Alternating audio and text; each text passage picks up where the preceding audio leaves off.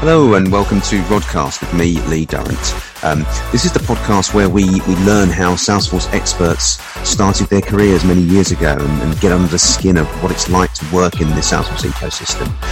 Ever wondered how someone rose to the ranks of a head of practice at a consultancy or perhaps became a CTO, then this is the podcast to listen to. We'll also get some real life tips from them and advice on what you can do in your Salesforce career. So, I hope you enjoy.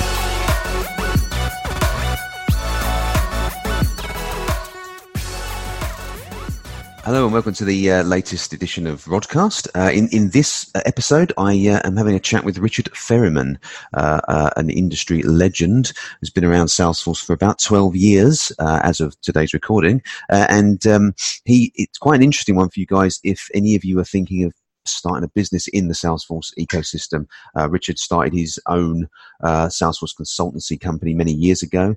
So he talks quite openly about what it's like to build a Salesforce consultancy from scratch, the ups and downs, and the quite honest about the mistakes that he made, and if he could do it again, what he would do. The 18-hour days, what it's like to interview people in the Salesforce ecosystem, which there's always opportunities out there for those guys. So this is what it's like really to start and grow a Salesforce practice. And also he talks about his passion for what he's doing at the moment. So it's really good chat. So hope you enjoy it.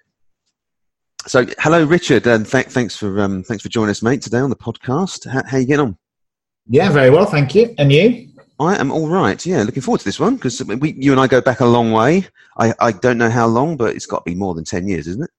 I think we're about 12 years or so now. Oh my God, blimey! And I think people that listen to this will quite like your journey because you've done quite a lot of, correct me if I'm wrong, obviously, different things in the world of Salesforce. So that's what this is about, really. It's just a bit of a chat about your journey from, how you got into it, what you've done to be where you are now. So, I'll fire some questions at you then. So the first one would really be, what was you doing before? Well, what was your career plan up until the point where you got into Salesforce, if you know what I mean? Did you get into Salesforce by accident, and the sort of journey before Salesforce, if you don't mind? Yeah, absolutely. So I started out in Visio. Before it was a Microsoft product, so worked for Visio. From Visio, we then took that through to it being bought out by Microsoft. I was part of that transition team. Went over to Seattle working with the Microsoft team there, and then came back and promptly went and worked for IBM Software Group. Ah, yes. Okay. So Microsoft wasn't at that point where I wanted to go. But I liked the ethos of IBM. I liked the branding of IBM. And even now, I still can't go to a meeting without a blue suit and a white shirt, which was very much an IBM way of doing things. They taught me a lot about process, a lot about sales, a lot about how somebody like me can get the most out of a meeting, and a really enjoyable part of my career. I then fell out, was offered something even better, and the grass is greener, and took that. But actually, I jumped a few times through different emerging technologies, which was okay, and it was good. And the emergence of cloud back then, the emergence of very early AI, the emergence of big data was all coming in. How were people starting to use that? I worked for a company which had an overlay to the old green screens, and that was very much actually putting a web front end on things. So this really is going back some time. Yeah, wow. And it was always from the actual roles you were doing were very much sales, business development, that sort of stuff, were they? Sales, business development, absolutely. But I knew that I enjoyed the pre-sales, the BA work as much as I did the sales work. And so I was starting to look at what was next. I started to work for a process company back in my hometown, funnily enough. And that was going incredibly well. And then the backside dropped out of the financial markets and we hit the crash. Oh, right. So we're up to 2008 now, clearly. 2008, and I think a lot of people at that point saw their pipelines disintegrate. Nobody really knew what was going on and what to do, and unfortunately, that ended with having to leave the role that I was being incredibly successful at.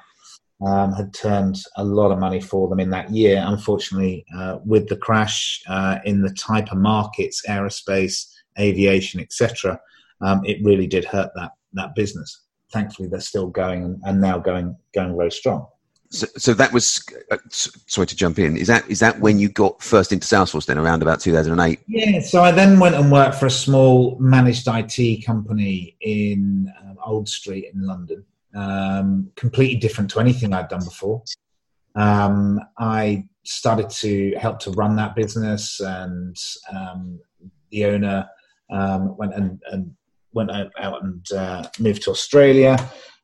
So really left the UK business to function well. It was doing okay. The crash was there. It was centered around charities. So very, very different as to what we were doing. We started to look out there as far as what was on the market, and the owner of that business made an introduction for me to the Salesforce Foundation, which was the charity piece. And I believe that's probably where we had our first conversations, make our first hire.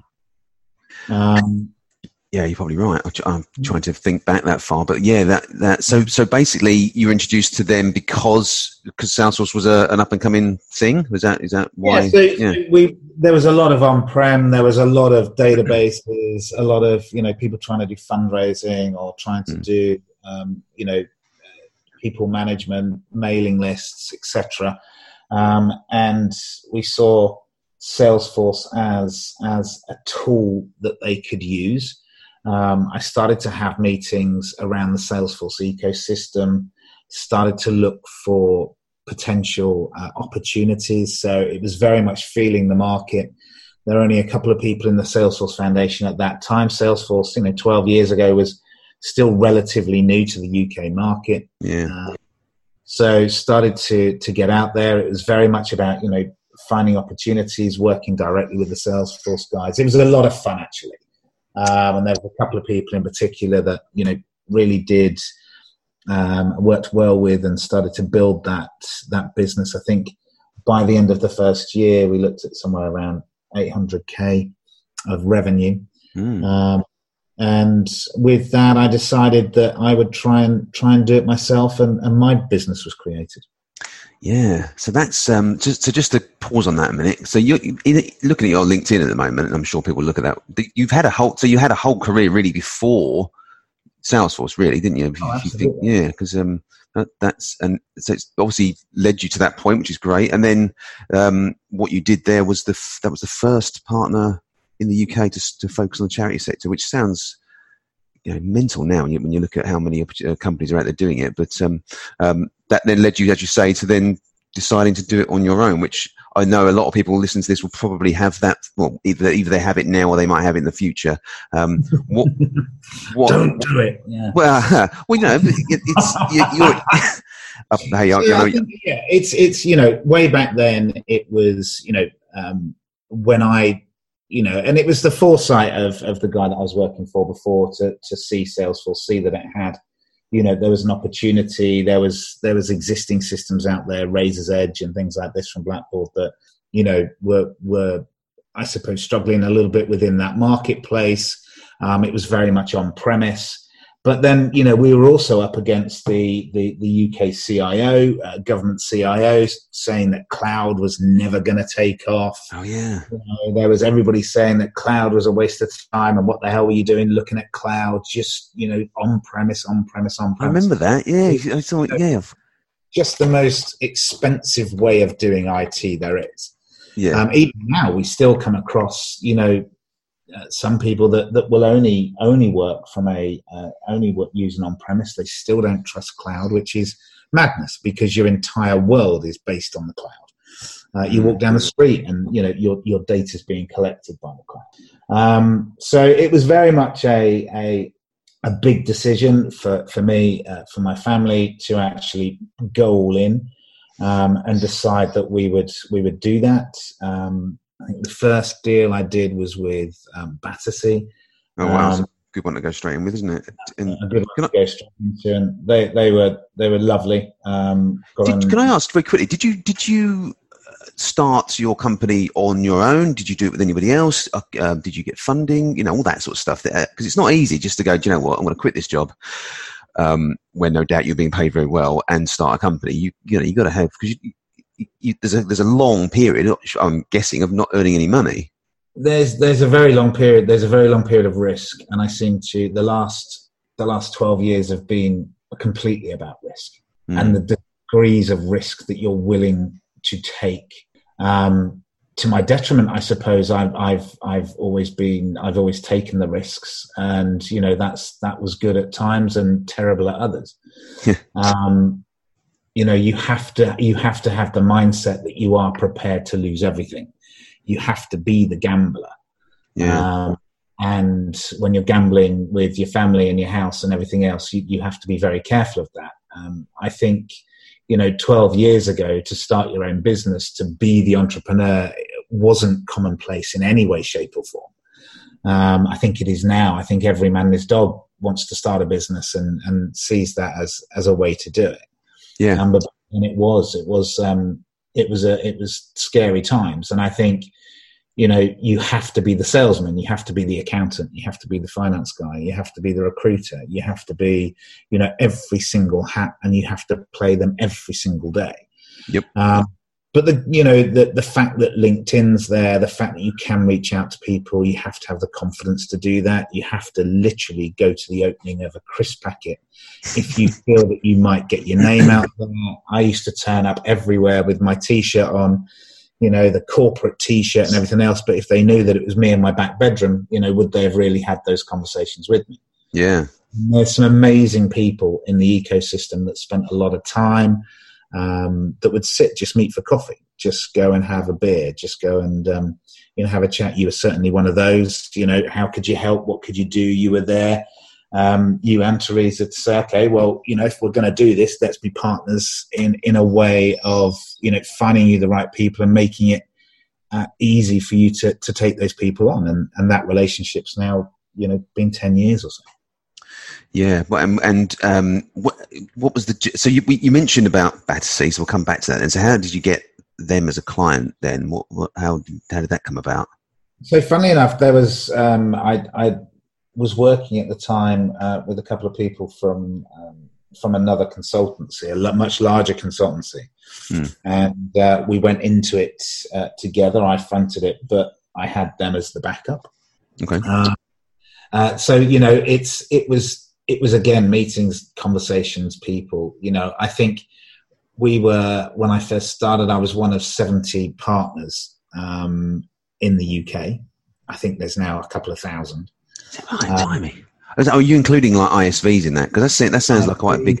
There was 70 sounds like a lot, but yeah, 70 of us in the ecosystem at that time in the UK. Cool.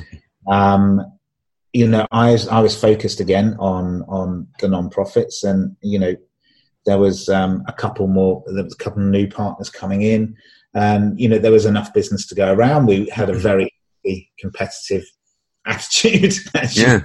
Yeah, I know. Everybody else, but there we go. Yeah. But it was good, and it was fun. And the first couple of years, recruiting is hard. Finding the right people is hard. Maximizing that skill base. Having people to believe in somebody who is literally running this either out of his bedroom or slowly but surely out of an office at the top of a set of iron steps, which funnily enough yesterday got completely knocked down and annihilated for new buildings. Really? Mad thing. Yeah. Oh yeah, I've been there a few times. That's a shame. It is hard. The service industry is difficult, and people talk about, well, I'll get into it and then somebody will invest in me. It just doesn't happen. Yeah. I went round 100 plus investors pitching a services business, and they just weren't interested. It has to be about thinking about product, thinking about a problem that you want to solve, thinking about, looking at the marketplace that you're working in and finding the unique aspects to that. But the problem again with that, certainly on a services industry, it's like the plumber with a leaking tap in his house until the day he retires. It's the fact that actually, you want to build that stuff internally, but you've got to take your guys off of that project to put them on an internal project. And, by the time you get through that, actually, it's a really difficult thing to balance. And that's why I think there are so many partners out there, but they're very purely services, and they're going from project to project to project, and in some cases doing an absolutely brilliant job, in other cases not so great. I think as well, Salesforce isn't just put Salesforce in and get the features and the benefits out. You've got to understand business if you're selling to a business. If you're trying to transform a business on Salesforce, I would say to anybody who's looking to do a Salesforce project, and I say it all the time, is the people that are coming in to do your discovery, make sure they're challenging you, and I think that is where, you survive. You have to adapt. And we found that very quickly through time that, we couldn't just be technical and put Salesforce in. We had to be a business helping to transform other businesses. And I think, that's how we did rather well for a long time. And in that space as well, there must have been some really good projects where, because you're working with places like Battersea, where you feel like the project has really helped in some way do something good, as opposed to just another CRM system for a sales company, or a sales department. Do you know what I mean? So, were there any? Yeah, I agree. I agree with that to a certain extent. I think, yes, if you're working in a non-profit type environment, you've got to be careful. They've got very limited budgets, but I think everybody does. You can make a difference. It's not the easiest sector to work in. But at the same time, yes, you do get a lot back from it. And, I spent a lot of time over in Kenya at St. Martin's School, which is a big project that Salesforce have been party to for a long, long time. But going out and, teaching Salesforce and investing time and energy into that school has been life-changing, quite honestly. Brilliant. But I think it's at the same time, though, that you have to, whatever market you're in, whether it be finance, whether it be aviation, whether it be charity, at the end of the day, it can't always be about, well, they're a charity, so we'll do it for this or we'll do it for that. It's got to be about their outcomes and making sure that they get the right solution. Yeah. And I think sometimes, and through the last 10 years or so, the charity to business has clouded. I think you've got to just set forth and look for the outcomes on a Salesforce project and make sure that you meet those outcomes, whoever you're working for. So that the Kenyan school you just referenced, is that one of your most? Would that be your most proud project? Which is one of my questions for later, but we can talk about it now. It wasn't really a project. That was more volunteering. I think. If you're looking at proud projects, it'll probably be Battersea. There was a lot went on in there, a huge amount. If across the board now, with if you go in and you're looking for a dog, all of that through Salesforce, right down to blood tests for the animals and everything else is taken down the Salesforce. And you guys put that in, did you? You done that for them? Yeah. Cool. So I think it's obviously over the last few years. I haven't been party to it, but it's obviously evolved and everything else. So, there were some very, very good projects.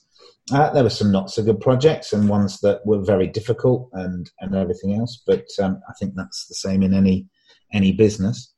And I think as it came through and that business closed, it was time to move on. Yeah. Okay. So before we go into that bit, something just popped into my head. Did you, at one Salesforce World Tour, do I seem to remember you being part of Guide Dogs for the Blind and that project, or that initiative where they were walking around, the dogs were there, weren't they? Do you remember that? Yeah, I think that was after my time, but it was certainly we did some work for guide dogs and puppy management and everything else. So yeah, there was some good ones in there. Puppy management on Salesforce. Yeah.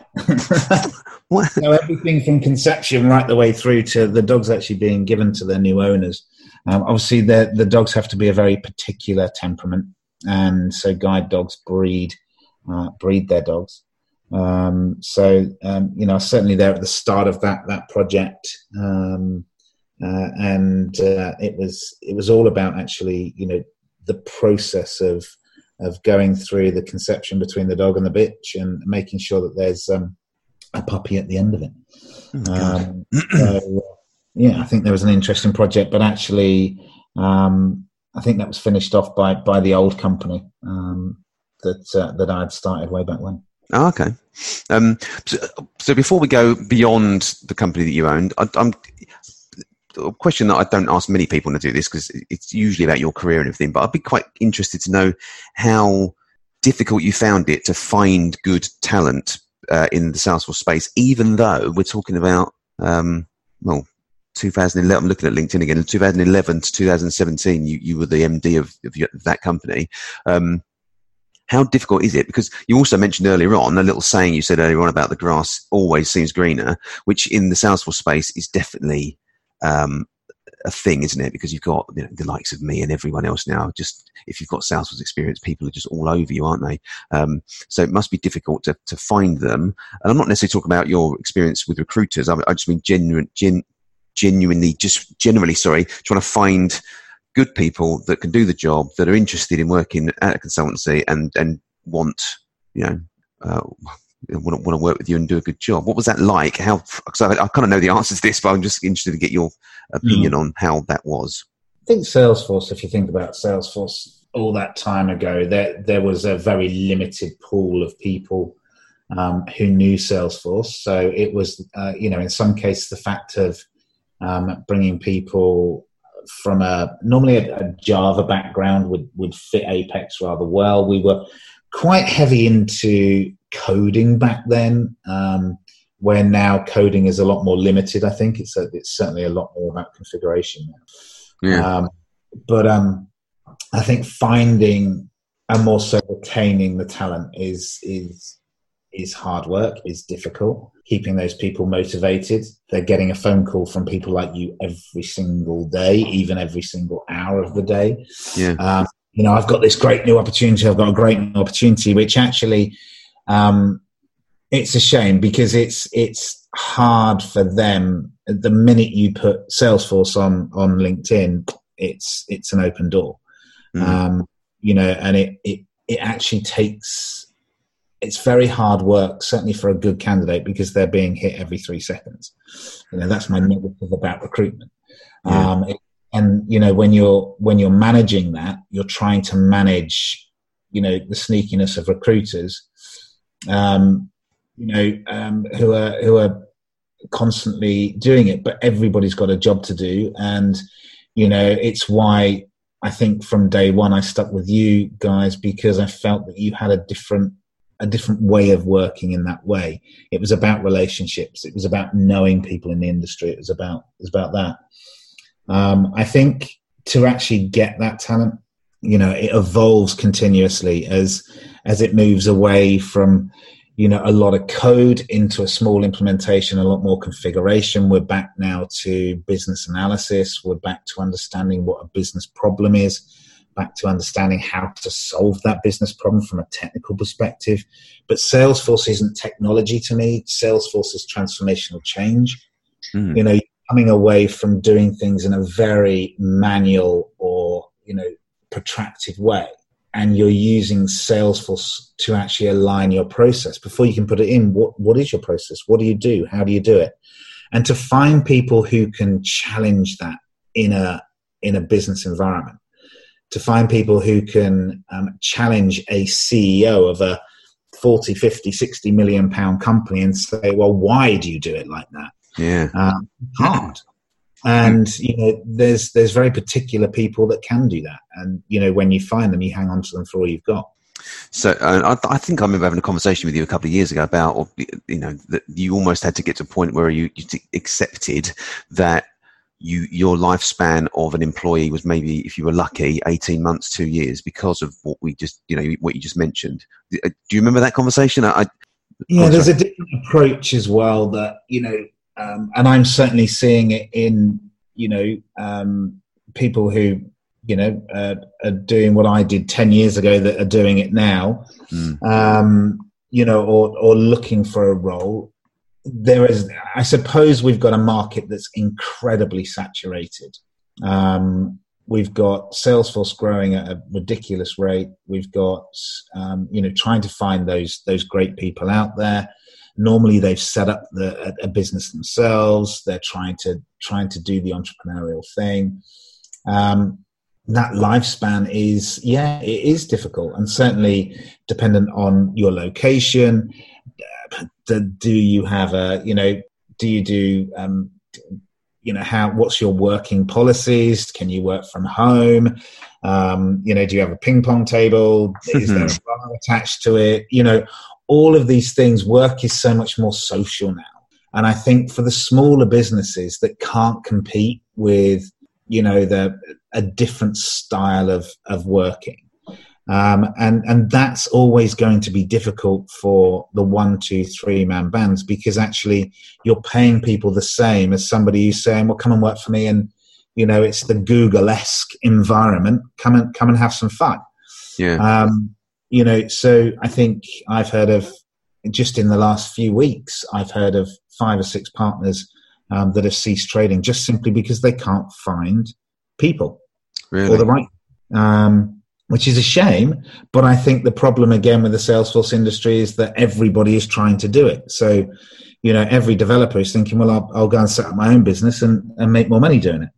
The problem is we're now at a saturated place. And I think that will consolidate as a market. It consolidated about 5 years ago with Tequila, and Blue Wolf and some of the others. I think that round of consolidation is going to have to happen again at some point, just to reduce the number of partners that are set out there for Salesforce. I think Salesforce themselves as well are becoming a lot more brutal. Yeah, can they get more brutal? Yeah, okay.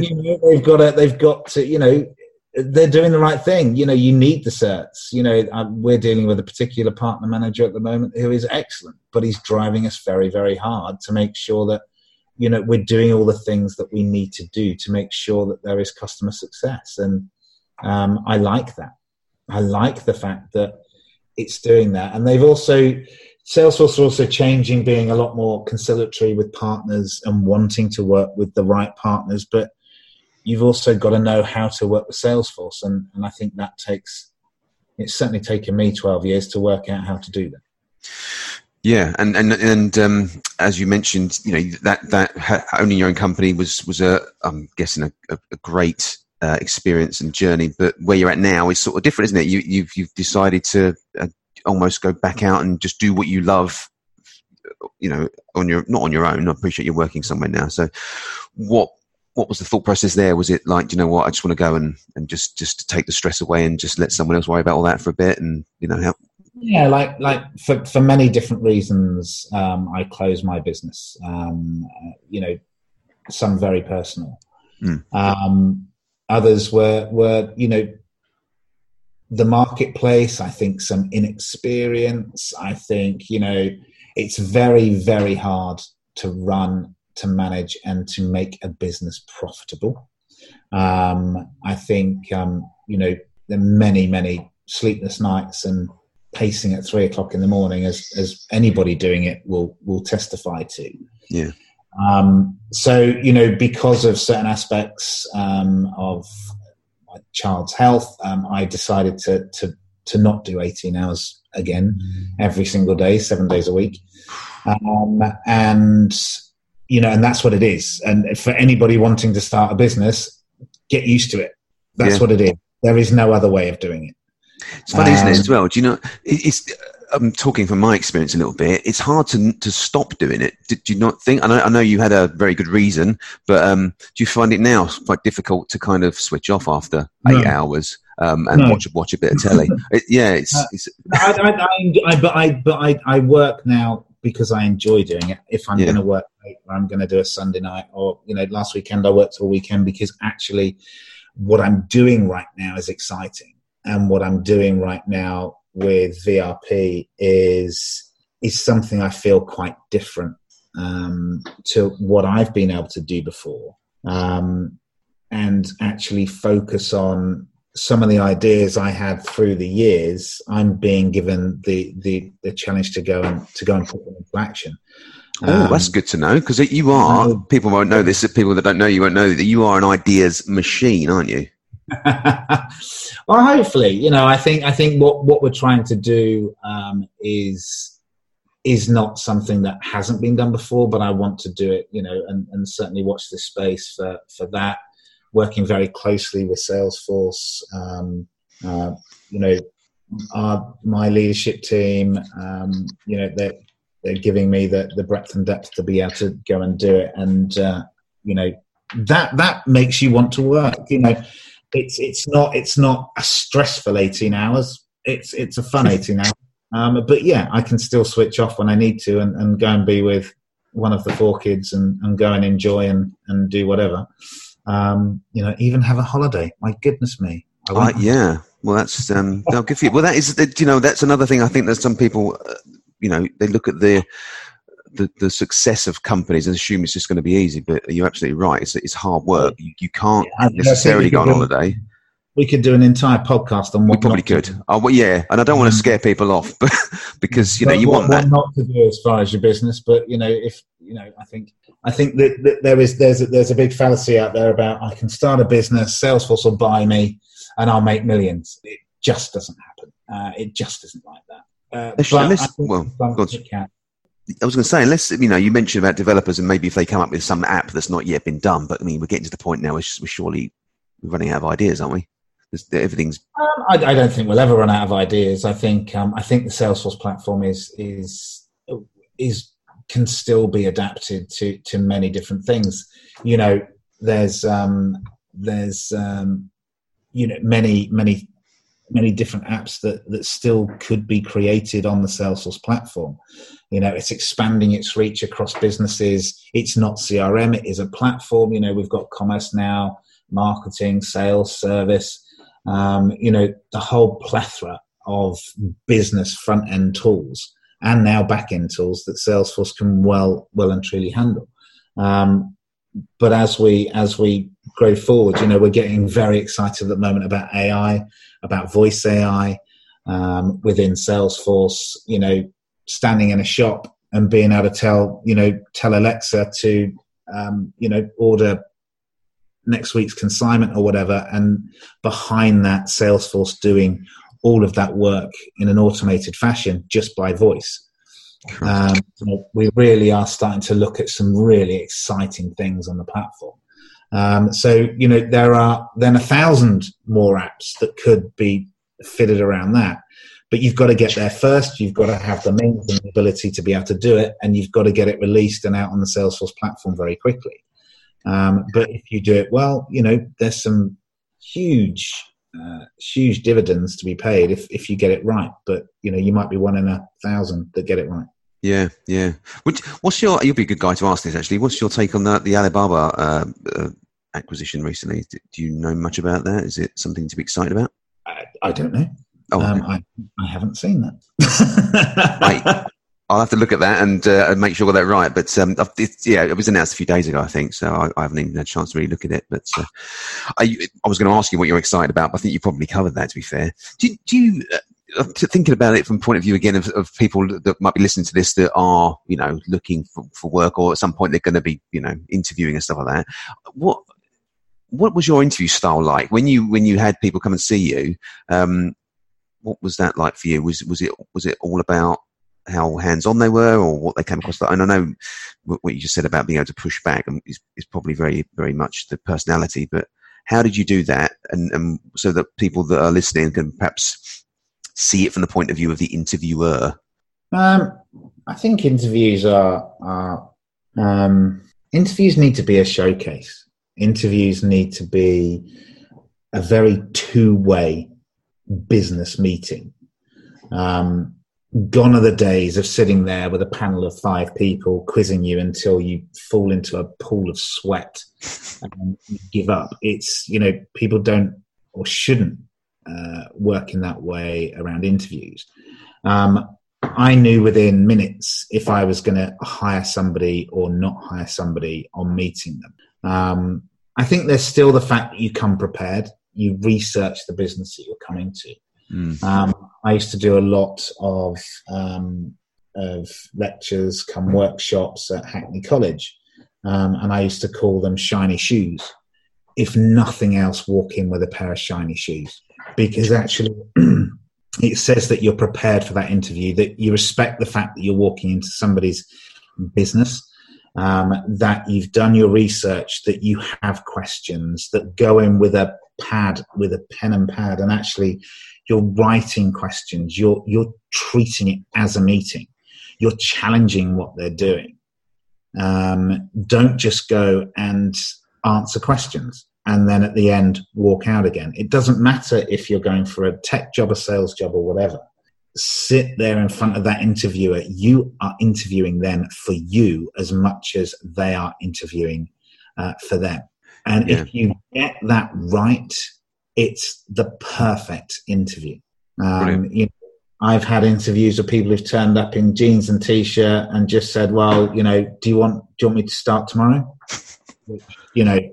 There was a very short silence and the door closed. I can, and based on what you told us right at the beginning, your background, I can understand that you're still going to want people in a suit and tie. But yet, some companies, believe it or not, I've genuinely had a company tell me this: if someone turns up for interview wearing a suit and tie, then they won't get the job because they don't understand our culture. They wanted them to turn up in ripped jeans and flip flops or whatever. So that may be a newfangled way of doing things. I still think that, if you're going to go for a serious job and a serious business, that, you don't get ties or a thing of the past, absolutely. But you want to be smart. You want to be prepared for an interview. If you're walking in flip-flops and somebody takes you on, fair enough, well done. But are you actually going for a serious job, or are they going to stick you in the pool with everybody else? You have to shine. Your career in that company starts on day one, and that's the interview. To my detriment, I think in some cases I wanted to push people. I wanted to give them as many opportunities to go up in their career. There were some that just didn't want to do that. They were really happy just doing the job that they've come for. That's all they wanted to do. They wanted nothing else other than that. And they just wanted to do that job. Others wanted to climb a ladder and to learn and to do other things, which is fantastic. But I still will always believe that it doesn't matter who you are, what your background, etc. University degrees I'm not interested in all of that. But what I'm interested in is if somebody came in to ask for a job and they look smart, and they had their questions, they had done their research, they came with some optimism and some enthusiasm, then they were 99% there. Brilliant. If they walk in looking at the ground and, it's, whatever, that is going to be their attitude in your company. And the best companies survive because their employees are committed and want to work. Yeah, brilliant tip. So, if the flip-floppers all want to go together, flip-floppers. Yeah. Well, yes, it's a great tip. I mean, it's common sense, isn't it, really? But you'd be surprised the amount of people that still do go to interviews and have the assumption of, well, you know what, I'm a Salesforce expert. I've got 5 other interviews going on, so do your best. But and that's great. But they're always, I think there is a point, and I think we're already starting to see it, that it's not that easy anymore. People are a lot more choosy when it comes to who they're going to get to work for them. And I think, again, it's predicated by lots of people setting up, their businesses and everything else. And then I don't know. I think at some point it will come to an end, but we'll have to see. Cool. I can't believe it's 45 minutes already. So I appreciate I'm going to let you go. I normally ask what people are excited about, and you mentioned you're loving what you're doing at the moment with VRP. So if you want to wrap it up with a very quick kind of what you're doing and why you're excited by it, which I think you've already touched on, to be fair, then. Well, I think I'm. We've got 300 plus Salesforce configurators, coders, etc. In our Belarus and Poland offices. These are people who have worked on everything from Facebook to Coca-Cola to LinkedIn to Rolls-Royce. They are awesome. And I think what I'm enjoying is bringing that awesomeness out, as far as, they've been almost, there is this fallacy about, well, if they're offshore and they're in an Eastern European country, then, they're not going to be as good as somebody in the UK, which I just think is an absolute load of honestly. Yeah. The only difference is there can be a slight language barrier, but, if they speak Russian as their native tongue and, 99.9% of my colleagues speak English, sometimes better than I do. They are. It's an incredible hub of talent and enthusiasm, and so we're looking at certainly exploiting that. And there's a lot of our customers in the UK doing that. We are working very closely with Salesforce to make sure that we're doing repeatable quick starts, getting people on multiple different clouds. Expanding what people are already doing. It really is an exciting time for VRP. And, the leadership team are chosen from, ex-Tequila, we've got ex-Salesforce, we've got, the CEOs, an entrepreneur, all looking now to build what is going to be the next global consultancy platinum partner. And it's really, really exciting to be on the ground floor and watch it grow. You're honestly, Richard, you know this anyway. We love you, but you're the sort of person I could just talk to for hours. And this may be the first of many with you, if you don't mind, because you're always great. And your journey from what you've from before Salesforce to where you are now, it's been really good. I'm really pleased that you're so happy. And it sounds, if nothing else, it's definitely been emotional. Yeah. No, and people can look you up and I know you're quite open to accepting connection requests and stuff like that. So what I'll do at the end of this is probably, well, people can find you on LinkedIn anyway. You're on there, aren't they? But I'll share your LinkedIn with people and stuff like that. But thanks for being such a brilliant guest, Matt, as I knew you would be. And it sounds like you're in for a very exciting next few years with what you're doing. So I'm looking forward to keeping in touch with you on that one. But mate, thanks for a great interview, and hope to speak to you soon. Great. Thanks, Thank you very much.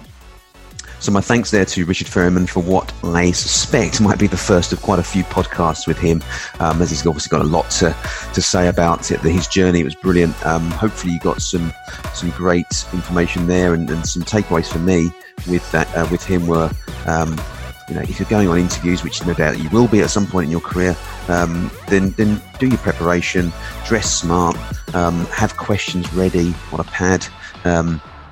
Treat the interview as a two-way interview. You're talking to them just as much as they're talking and interviewing you. Show enthusiasm. I mean, it sounds obvious, but obviously that feedback from Richard there is quite important, I think. Also, I think if you're looking to start your own Salesforce business, then just understand that it's hard. It's up for every company that probably succeeds, God knows how many fail. And as Richard discussed in there, 18-hour days, 7-day weeks. It's tough. Tough to find good Salesforce talent as well, from what he was saying. Not just tough to find them, but tough to keep them, especially with all of the opportunities out there in the Salesforce world, where it just seems that the grass is always greener somewhere. So yeah, really, really good interview. Hope you enjoyed it. And I will be sharing online all the details with the show notes and what have you. So keep your eye on for that. Of course, please, any comments, if you want to make them, that would be great. And if you could share them with your friends as well, that would be fantastic. And look forward to the next podcast, which will be soon. Thanks very much.